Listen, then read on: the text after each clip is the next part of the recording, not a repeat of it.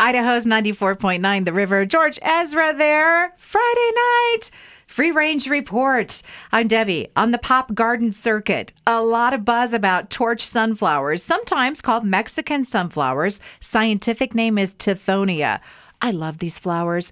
They are true hot weather lovers, so don't even think about planting them until it's really warm. And if you need seeds, you should let me know. I have a lot. Edwards Greenhouse and Nursery usually has plants ready to go, but that's going to be very late spring. More proof that every horror movie or book that ever was or ever is based on something factual from the world of Mother Nature. I read this article today that tardigrades hitchhike on snails and then suffocate in this snail slime.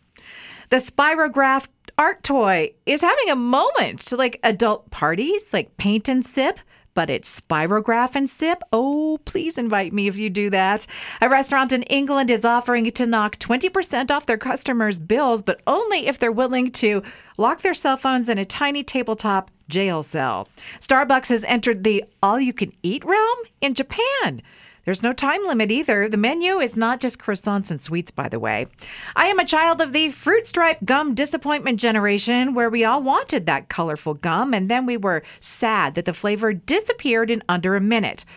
Well, now I see there are fruit stripe gummies. Supposedly, the flavor sticks around, and they're shaped like zebra heads. Boise bicyclists, I saw an idea to increase visibility when in traffic.